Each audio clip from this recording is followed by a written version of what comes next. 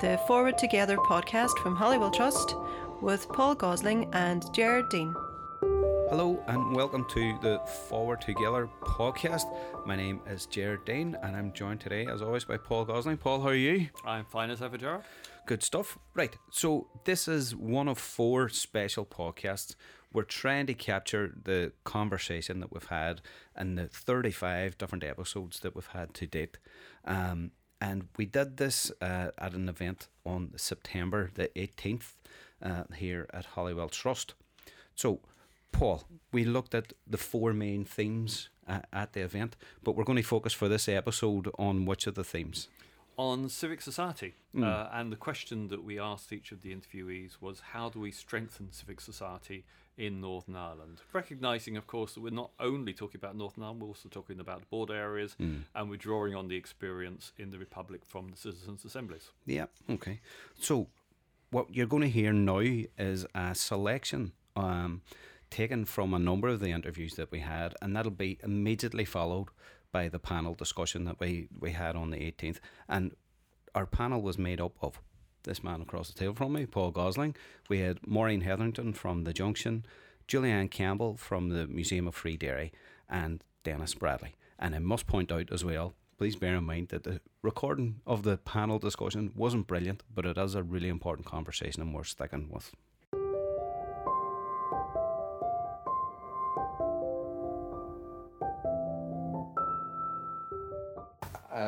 If it's not too rude to say it, I think I would like to see our politicians speaking less, or at least to be reported less, and for civic forum people to be speaking more, or to be quoted more, or to be asked more.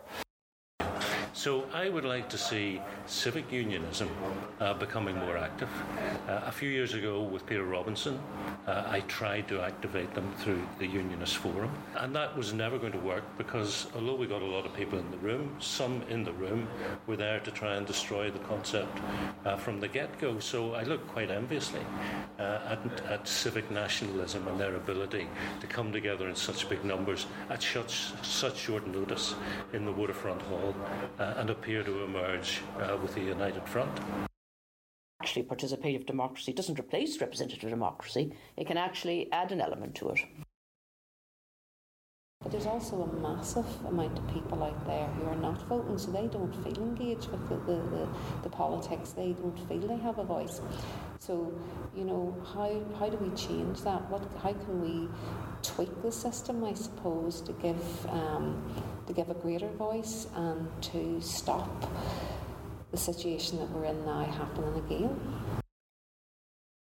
I also was a member of the Civic Forum when it was up and running.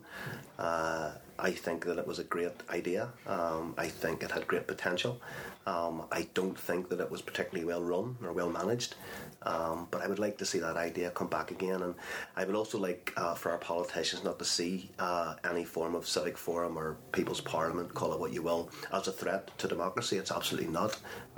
In fact, if politicians really tapped into it, it's an invaluable resource for them in terms of just even as a sounding board to get some ideas, to have a proper interface with the community, with civil society. And so I would like to see something like that happen again. And one of the ideas is that idea that happened in some ways in the Republic of Ireland around the abortion debate, citizens' assembly type ideas. It works in Canada, it works in Iceland. There are examples all around the world. So the idea being that you pick an area and pick a problem, whatever that is. You randomly select a group of people from the electoral register. And that could be, depending on the size of the problem, it could be 30, 40, 50, 60 people in it. And you can determine the size of the area. So it could be an area the size of the Craigan Estate or the west bank of the Foyle. So you can determine the size of the area and determine the size of the group. You identify a particular problem.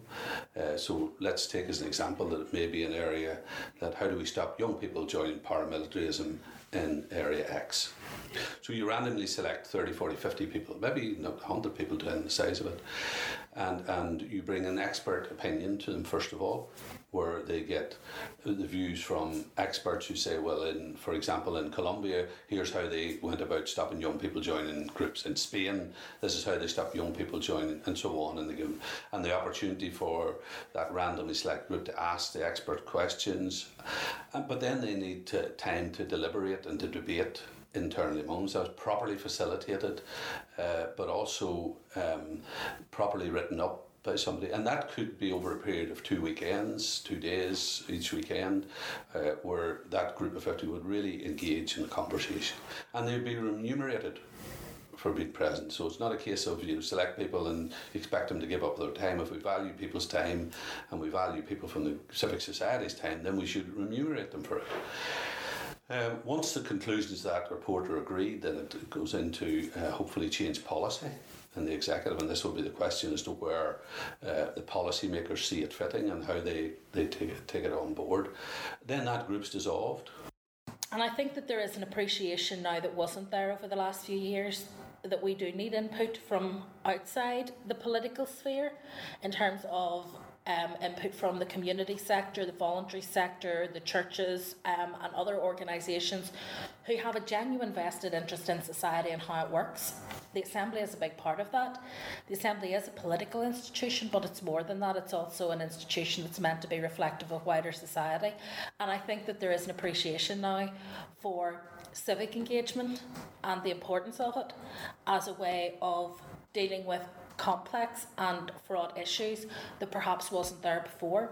I also think the emergence of the Citizens' Assembly in the South and how that negotiated through what was very sensitive work around, for example, termination of pregnancy and how they would deal with that has led to a new appreciation of the fact that if civic engagement is properly structured, and if it isn't just simply a replication of the political views of the parties in proportion to party size, then it has something new to bring to the table. And I think that those two dynamics have actually helped put it back on the agenda for discussion.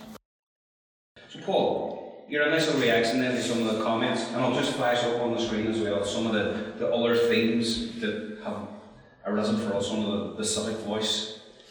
I mean, clearly there's a lot of interest in the work of the citizens' assemblies in the Republic of Ireland. It's widely recognised that they enabled politicians in the South to do two things which they wouldn't otherwise have had the political cover to do. One was to reform same-sex marriage and to introduce the legalisation of that, and the other was to address what was perceived to be an enormously difficult issue about women's reproductive rights and the legalisation of abortion and what circumstances that should be legalised. What's not realised is that actually the Citizens' Assembly considered other things as well, and it also looked at environmental protection, and that I think influenced politicians in terms of how to introduce carbon taxes and how to amend the carbon taxation regime. It probably was not perceived to have had the same effect as the others. What struck me in terms of the interviews we did was that everyone was supportive of civic engagement, something like the Civic Forum or the Citizens' Assemblies, bar two interviews. And the two interviews where people were not supportive were with Sinn Féin and the DUP, where the politicians felt that to provide an alternative and apparently legitimate voice and representative system would undermine the rights of the DUP and Sinn Féin to be representative. So I think that indicates where the challenge lies. And I did think that Peter was particularly interested. We just listened there to Peter, and it was. I thought it's interesting that for someone with a background in the RUC, that he, who has been thinking a lot about how we make progress, that he wasn't simply thinking in principle terms about citizens' assemblies, but thinking in practical terms. That it doesn't need. We got one example of a citizens' assembly in Northern Ireland, which is looking at social care, which is a big project. Very expensive as well. But what Peter was saying is, well, maybe the way to do it is to look more locally, and actually that's something that I discussed it with Linda as well in my interview with her, about when I discussed it with Linda. Is a citizens' assembly something that you could do at an interface point, where you had people from both sides of a wall talking about how to break down those barriers, the physical barriers and the social barriers, and to recognise the commonality of their daily lives? And Peter was talking specifically about Cregan, and bear in mind that the interview was some weeks before Lyra McKee was murdered in Derry, in Cregan, about trying to think of citizens' assemblies as a way of reducing the pull of paramilitaries and what needs to be done. And I think that flows into what Avila was saying about participative budgeting as well, which is, because I think if you were going to talk about Cregan and talk about the pull of paramilitaries in Cregan and Ballymac, then actually you'd also want to think about how money is spent and to create a more democratic and accountable local system for how money is spent to deal with that. Dennis, I was struck by whenever you were asked the question. I suppose it's no surprise that there's a pull and a call for a greater civic voice at a time of political vacuum. But you're saying that's the time when it's really difficult to have a civic voice because you're not speaking to anybody, there's nobody there. Yeah, I think the whole issue about talking is fascinating at the moment because it's running through every aspect of politics and civic life.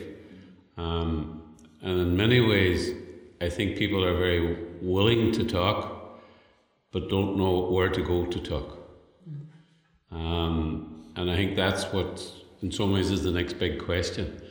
I think England, if you take England, I use the word specifically about the Constitution of England, I think it's in major difficulties at the moment, and people are beginning to talk about the need to really talk about it and come to some position where it will be a written constitution going forward or whether it will continue in its kind of traditional form, and how that relates to Scotland, Ireland and Wales.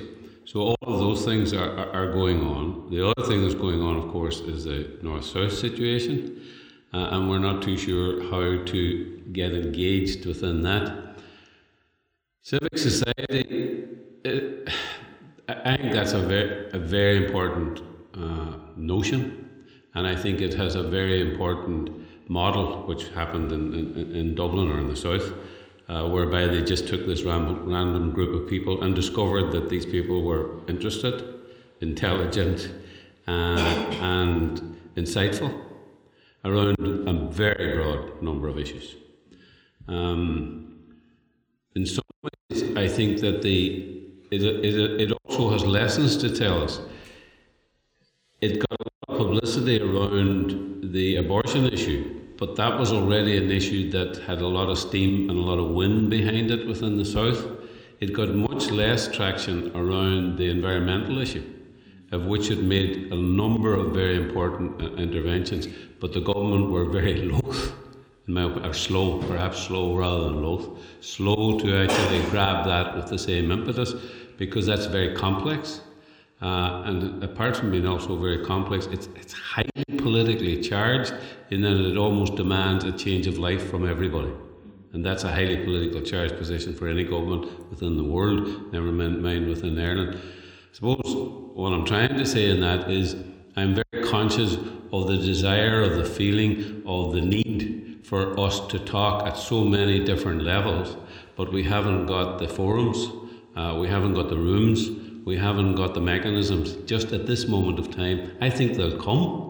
I do think they will come. I would actually be incredibly optimistic. Probably, maybe I'm one of very few people. But I'm actually thinking that these debates and this crisis that we're supposed to be presented with at the moment around Brexit and all the other issues is actually a good thing in that it is driving us to fundamental discussions, which I think we have been loath to grab or to partake within. And I think that in some ways will work out. Now the problem with that and saying that is that some of these things can go wrong, and if they go wrong then they will go wrong at a very fundamental level as well. But I actually would be quite hopeful. And Julianne, you're talking about a civic voice. You targeted, I feel like, a very specific group of people and trying to give them a voice. And Dennis is talking about vehicles and allowing the space for the conversations. effective, do you think, or what was the impact on the people that shared their story with you? Well, it also ties in with what you were saying, Dennis, is that I think there are people willing to speak. I think there are people willing to get their hands dirty and get involved and come up with solutions. But who's out there listening? And that's across the board, especially I think in terms of political leadership, or in terms of Brexit, or in terms of the border situation. Everybody is fired up and has something to say about it. But who exactly is listening and writing notes and paying attention? And how are we going to change things otherwise? So while the will is there, especially here, the passion is here to change things, we haven't got the mechanisms to do it. And you're right in that respect. You know, there's a vacuum. Who's going to help?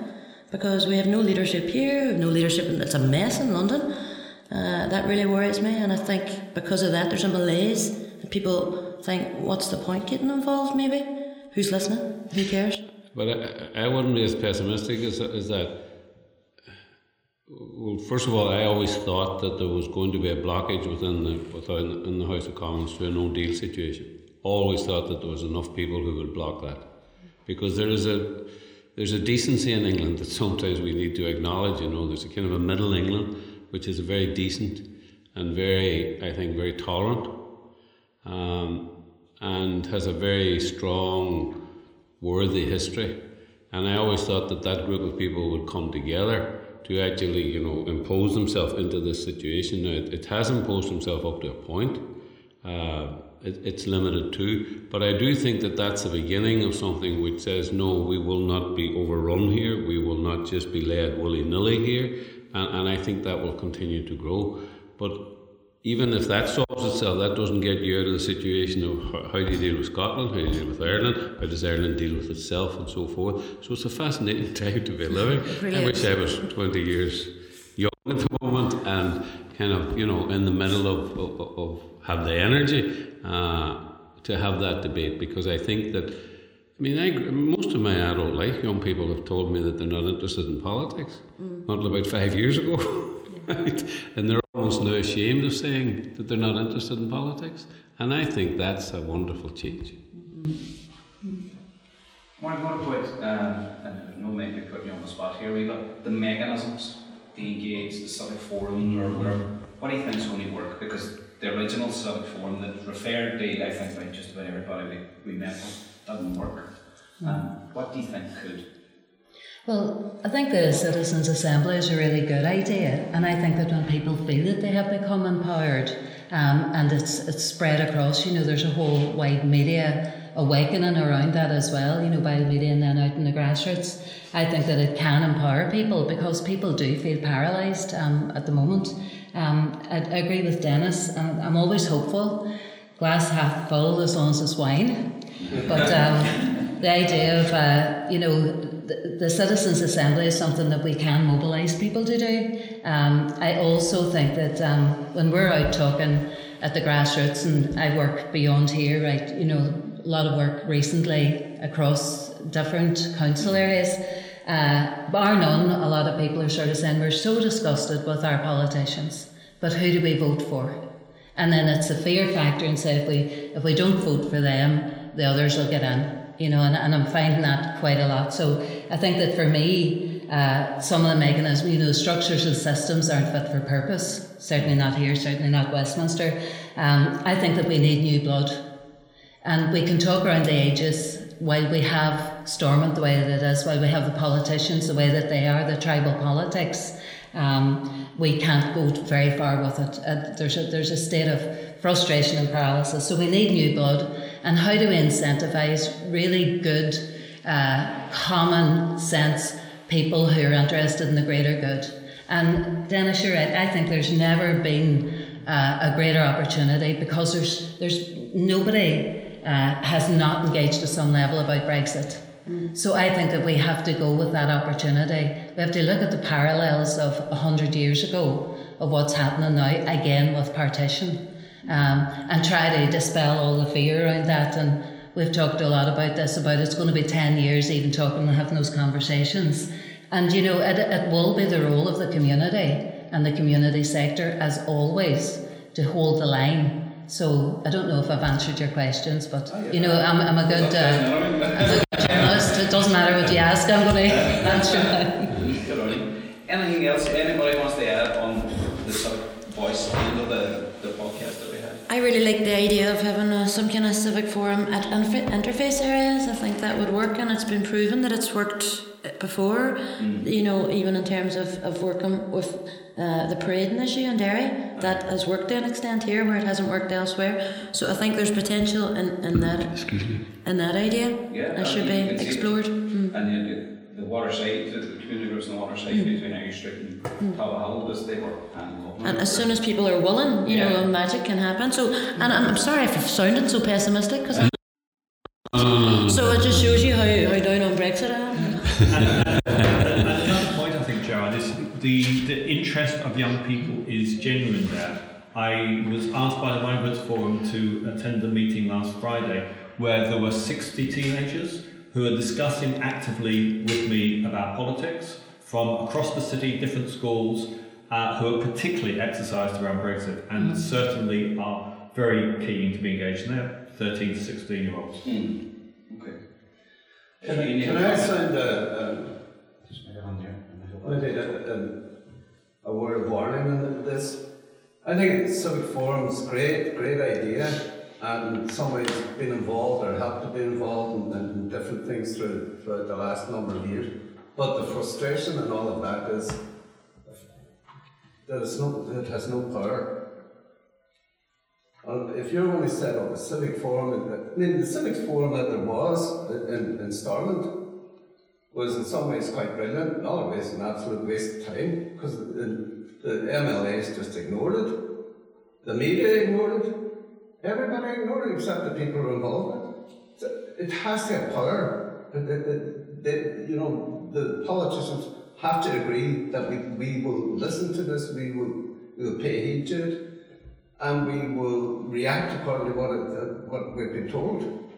Otherwise it becomes worse than the Nolan show. I think the key thing is whether something that is helpful for politicians or is unhelpful for politicians.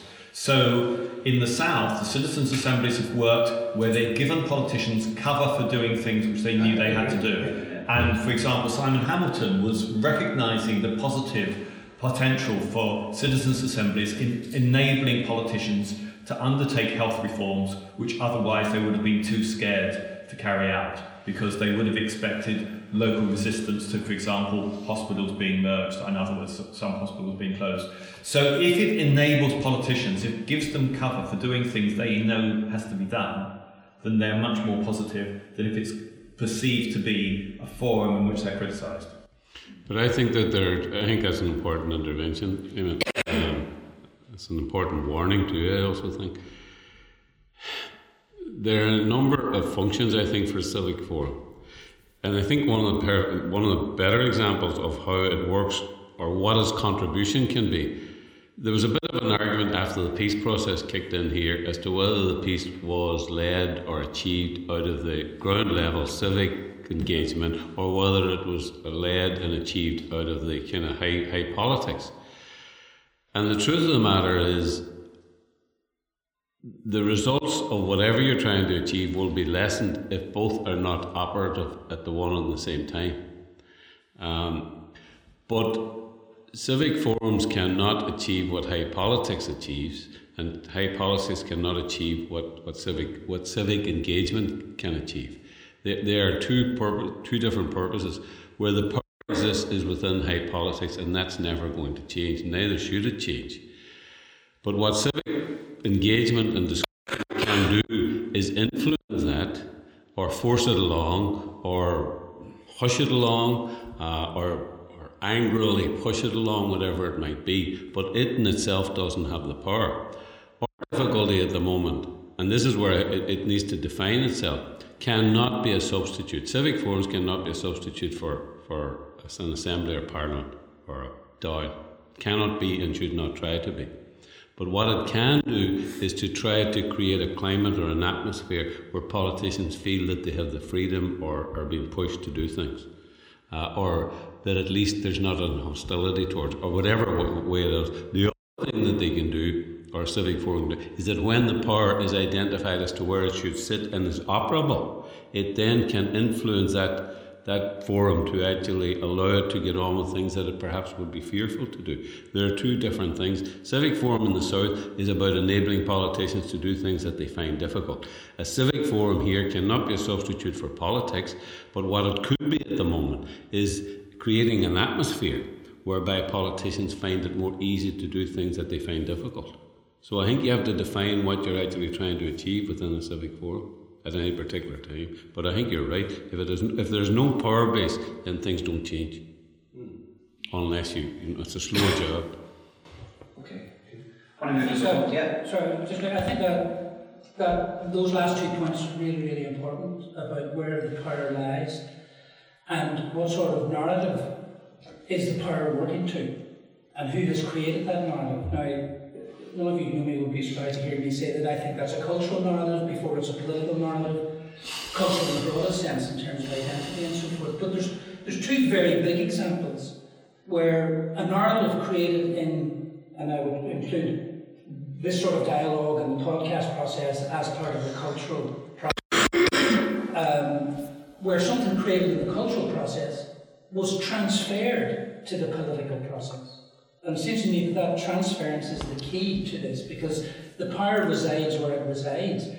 And if you have to change the narrative there, but you have to construct the narrative first, it seems to me, in whatever space we think we're working in. First example is late 19th century, the Celtic Twilight came up with a narrative which we now know was partly falsified and made up and invented and so forth, highly romanticised.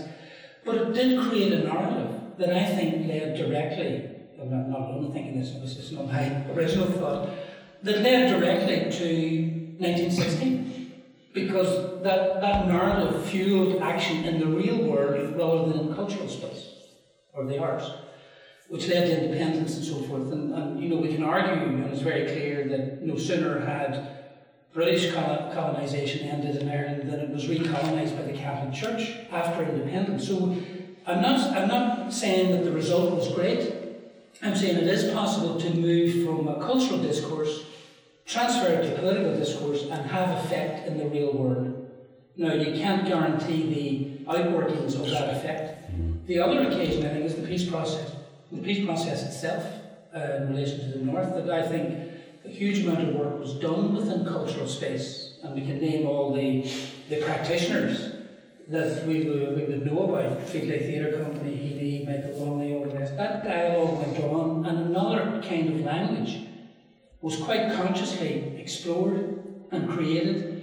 And David Irving has talked at an event that I was involved in very clearly that the peace process work, the Good Friday Agreement, came about because the politicians had a new language and had another narrative to work to, which was not about victory or defeat, but it was about coexistence, parity of esteem. Even that phrase, parity of esteem, which somebody coined. And I've met a number of civil servants in Dublin who claim that they coined it, as they do. But the power of language and naming something in a certain way seems to me to be the importance of the space that you're talking about. But I think at the same time so it just isn't a cul-de-sac, a cultural cul-de-sac, which I think was one of the problems the cultural sector has often, is transferring it, ensuring that there is some mechanism and some process whereby it gets transferred to political space, to the people who hold the levers of power, who will actually make things happen in the real world. So it's building a narrative or a set of narratives and then transferring them, it seems to be, is the really important process. And that was the intention behind this podcast. Right back its intention was to show the conversation between the civic voice and the political voice. And it's incredible when you listen to it as a piece, it's the positivity of the civic voice as opposed to some of the less optimistic view, let's say, some of the politicians. Well, Einstein's definition of insanity, that you keep doing the same thing and expect a different outcome. Yeah. Politics at the moment is doing the same thing. That's like playing the lottery. But sometimes it works. And the narrative has been so toxic And we can't get the politicians, and we've been trying to look over the last 100th, the 100th anniversaries, the decade of anniversary, 100th commemorations, and we've been trying to dispel some of the myths and change the narrative that meant that people went down particular lines in history, and also looking to the future. And I think that you're absolutely right. We're having to try and change the narratives, because the narrative at the moment is so toxic, but it's getting the politicians to buy into that. And at the moment it has become more tribal and more toxic, and it's getting them to listen, because a lot of the fear on the ground is, the fear around what's being said about Brexit. So people are becoming more entrenched, and whenever Sinn Féin talk about one part of the narrative and then the DUP talk, they're so polarised. And rather than that, the greater trying to bring people together to have better understanding, we're all in this together. It's poles apart, and it's now fueled by fear. And there's a group today from the loyalist community, and it's all fear. But you're right. It's about changing the narrative and sort of bringing history forward to learn the lessons from it, because tragically there's so many parallels now from 100 years ago to now in the partition. But there's no lessons being learned. There's nothing being brought forward to take into the future. I think that the civic forum idea works really well when you're saying this is a complex issue, or a series of complexities involved in this issue, and the answer isn't clearly this or that. The answer is complex as well as the question, and so we have to. But in a sense, party politics doesn't allow for complexity. No. It wants, this is our side, not your side. So it sort of reminds me, I know it's a tangent slightly, but I think we found that shared identity, and we came together, and all the civic voices got for the city of culture. And we decided this is our identity. We're trying to shake off these bad perceptions. This is the new us. How cultured are we? All the beautiful things and wonderful things we've done. And it was sort of squandered. So I think, and that ties in with what you were saying, where's the politicians to back all that up? All the groundwork, all the brilliant work done on the city. And you thought it would last for years and these great benefits. And it died a death because the people in charge weren't listening. So that's an example locally of all the hard work that was done by all these voices coming together. And where are we now? It's a distant memory. So thank you for listening to our first review of the Forward Together podcast. Thanks to our funders, the Community Relations Council for Northern Ireland. Thanks for listening.